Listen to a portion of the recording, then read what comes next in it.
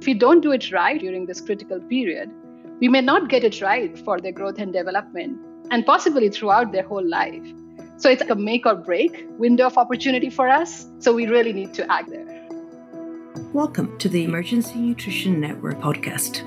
In this episode, our host Eilish Brennan talks to Ashima Gerg of UNICEF. They'll be discussing the new Field Exchange edition and its special supplement on complementary feeding. Welcome everyone to this podcast. My name is Eilish Brennan. I am a nutritionist at the Emergency Nutrition Network. I am delighted to be joined today by Ashima, who will be talking to me about the Complementary Feeding in Emergencies special series that is featured in the latest edition of Field Exchange, which is Field Exchange 68. Ashima, it is great to have you here today. I was wondering, to start us off, would you please just introduce yourself to our listeners? Sure. Hello, everyone. I'm Ashima Gerg, a regional nutrition advisor with UNICEF Regional Office for the Middle East and North Africa, based in Amman. And I'm really excited to be having this conversation with you, Eilish, on an issue that is really very close to my heart. Yeah, I'm very excited to have you here today and really excited to be talking about complementary feeding and complementary feeding in emergencies.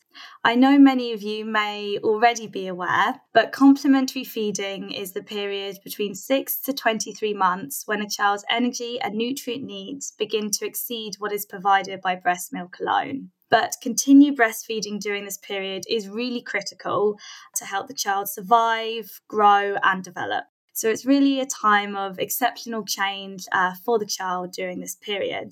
And for me, this conversation on complementary feeding and complementary feeding in emergencies is really timely, given the multiple crises we face in the world today.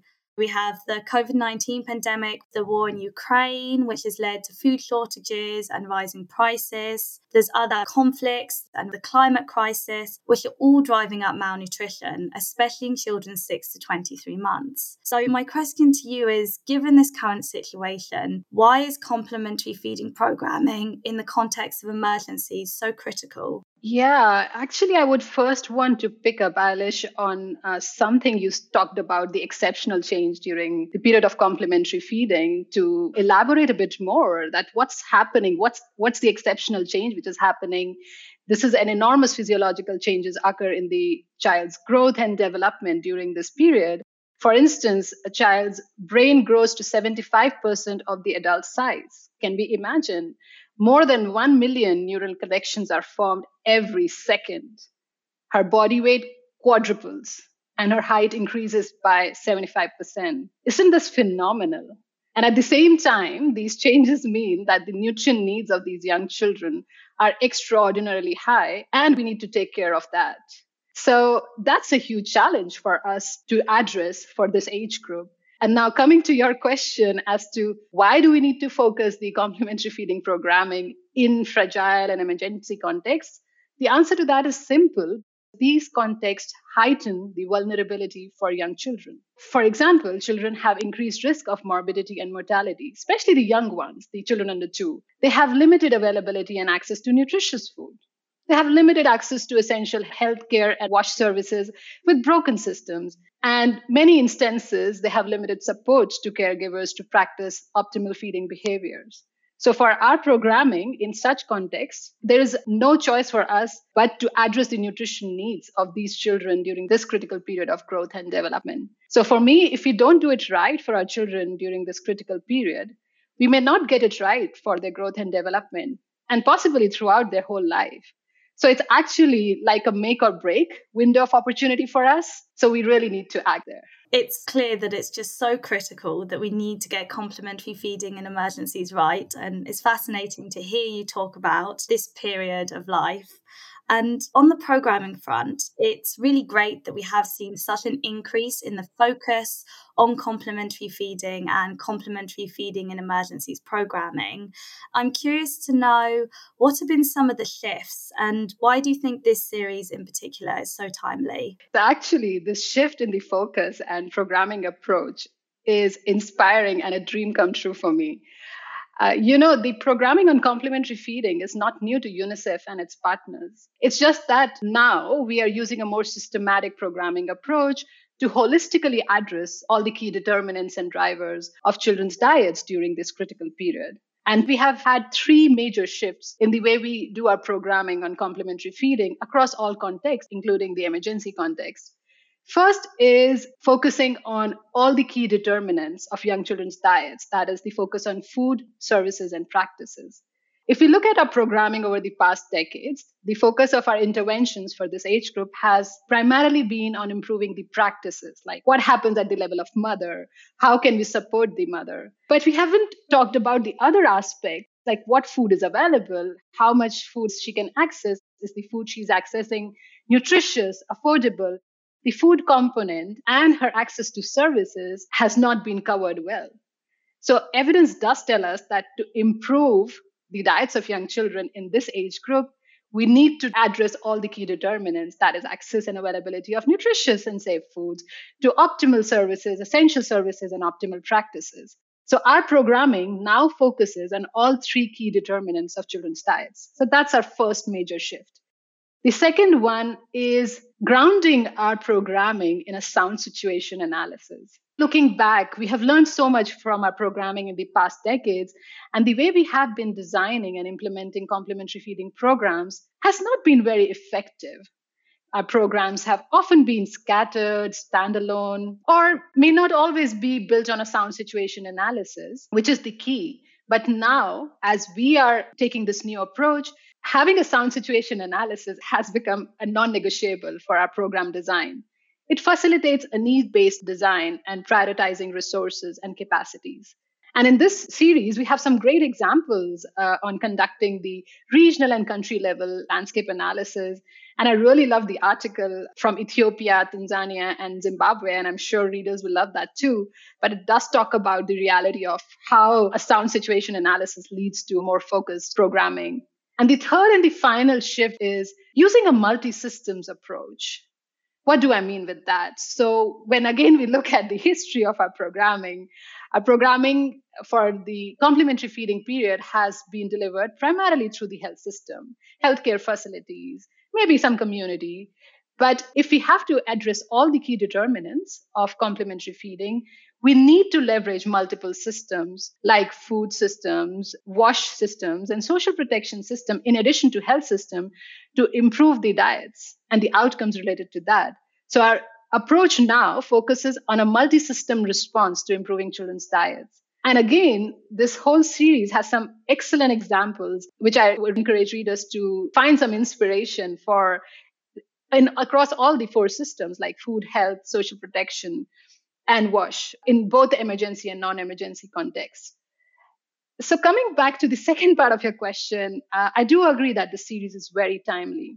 We are at a time where we have started turning the tide on how we design, implement, and monitor complementary feeding programs in all contexts, including fragile and emergency contexts.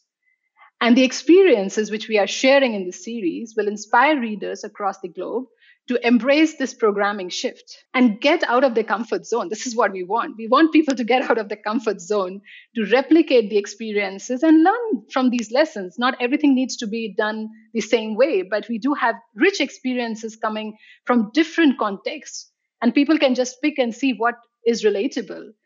And I'm confident that in the coming years, we will start seeing some concrete results of this shift in our programming approach, which would also mean to me that we would have succeeded in shifting the mindset of programmers, decision makers, and donors, which are key to make the change happen. Wow, it sounds like the challenge is high, but we're definitely heading in the right direction. And it sounds like there's some real fantastic work going on, which is documented in this special series. So it's really exciting to see and to be able to share those learnings.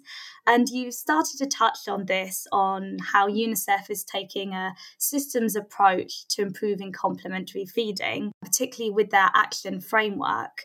So I was wondering, would you be able to tell us a little bit more about the action framework and what has been the driving force behind it? Sure, it's not like when we hear about action framework, it feels like something enormous or something super complicated. So that was the first point we had in mind, nothing complicated. So the driving force behind developing this action framework was providing a simple tool to implement the programmatic shift I just spoke about. How do we convey this to countries in a simple manner? So the action framework is nothing else, but it's a simple tool that helps the countries in doing three things. First, it facilitates a systematic analysis of context specific barriers and bottlenecks across the three drivers I talked about, that is, the food, services, and practices of young children's diets. Secondly, based on this analysis, it helps countries to prioritize their strategic actions for addressing the various levels of barriers and bottlenecks, but through the four systems. The four systems which I talked about, they have the highest potential to improve children's diets is food, health, water and sanitation, and social protection system. And third and finally, it helps the countries to identify strategic actions at various levels of influence. In programming, we influence at different levels. We influence at policy, we influence at system delivery or service delivery level, and we influence at community and household level. This all is dependent on programming context. And defining these actions, we are trying to address the key bottlenecks and barriers to good diets of young children. This series is sharing many experiences in applying action framework across varied contexts. And it's impressive how you guys bring all this together in one piece, and everything comes very nicely together to give the diversity, but also the commonality about the storyline and the approach. And one of the pieces which I loved the most in this regard is the case studies from Sudan, Nigeria, Myanmar, and Yemen. So really some great lessons there for our readers. I agree there. It's a fascinating read, and it's also really great to hear you talk about contextual analysis and more localized initiatives and appropriate responses. I just think local context is so important to consider. There really is just no one size that fits all. And of course, the challenges are also different in each context. And this is something that really stood out to me across multiple articles. Were there any examples that really stood out to you in this regard? As you say, Eilish, there is no one size that fits all. So the programming context is the key. And this series highlights that super well. When we think about programming context, it is informed by the capacity of different systems to deliver essential interventions. It's informed by available resources. It's informed by partnerships. These are some core things which define or separate contexts, or there are multiple contexts which have been covered in this. And these varies across regions and countries and within countries as well. In the same country, you can have multiple contexts. They can be stable, there can be unstable, there can be emergency, non-emergency context. So it varies. Context is therefore the key to whatever we decide as an action to move forward. And I feel, reading through all the articles, that the importance of context-based programming is quite central to all the articles. And that's a great achievement, because that kind of verifies the importance of context the way it has been highlighted in Action Framework. But since you asked me what stood out to me, it's difficult to choose, but I would choose, first one, I will say, I will really encourage readers to read the regional views piece. Why? Because in 7,000 words, it gives you an amazing overview of the whole world and the diversity of context across the whole world. It highlights how the UNICEF regions, across 7 regions, the whole situation analysis has informed the programming approach of complementary feeding within and across the regions. So I truly encourage readers to read this regional views piece and see how the adjustments have been made across regions. I will pick examples because, as I said, it's difficult for me to choose. If I look at in the context of fragile or emergency situations or emergency response, the experience from State of Palestine, Cox's Bazar in Bangladesh, and Yemen, it did stood out to me because these are tough contexts to work in, and the teams have really tried hard, and there are some great lessons there.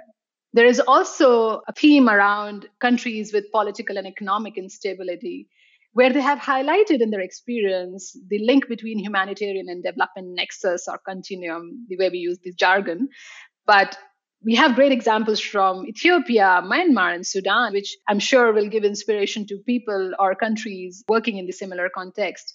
And at the same time, while we talk of this supplement as complementary feeding in emergency, we really need to remember the importance of emergency preparedness. It's not about implementing programs once the emergency has hit.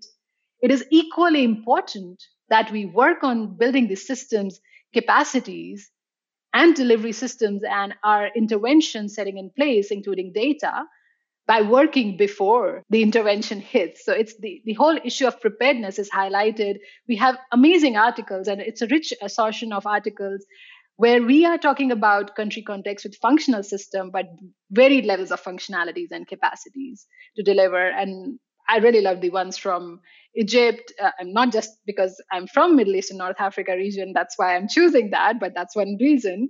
But Kenya, Brazil, and Tanzania were also some of the case studies I really loved reading. So much for readers to enjoy and cherish and learn and take it forward too. It's definitely hard to pick. There were so many amazing articles. It's interesting that you mentioned Cox's Bazar. So actually going to be doing a second podcast on Cox's Bazar where we're going to dig a little bit more into this context and also speak to the authors about that article. So definitely one for the listeners to keep an ear out for. Another key theme that has stood out for me in this series is innovation. If we want to change behaviours, if we want to improve feeding and care practices, we really need to look beyond just counselling. We need to make it more enriching, make it more participatory, and also look at other innovations.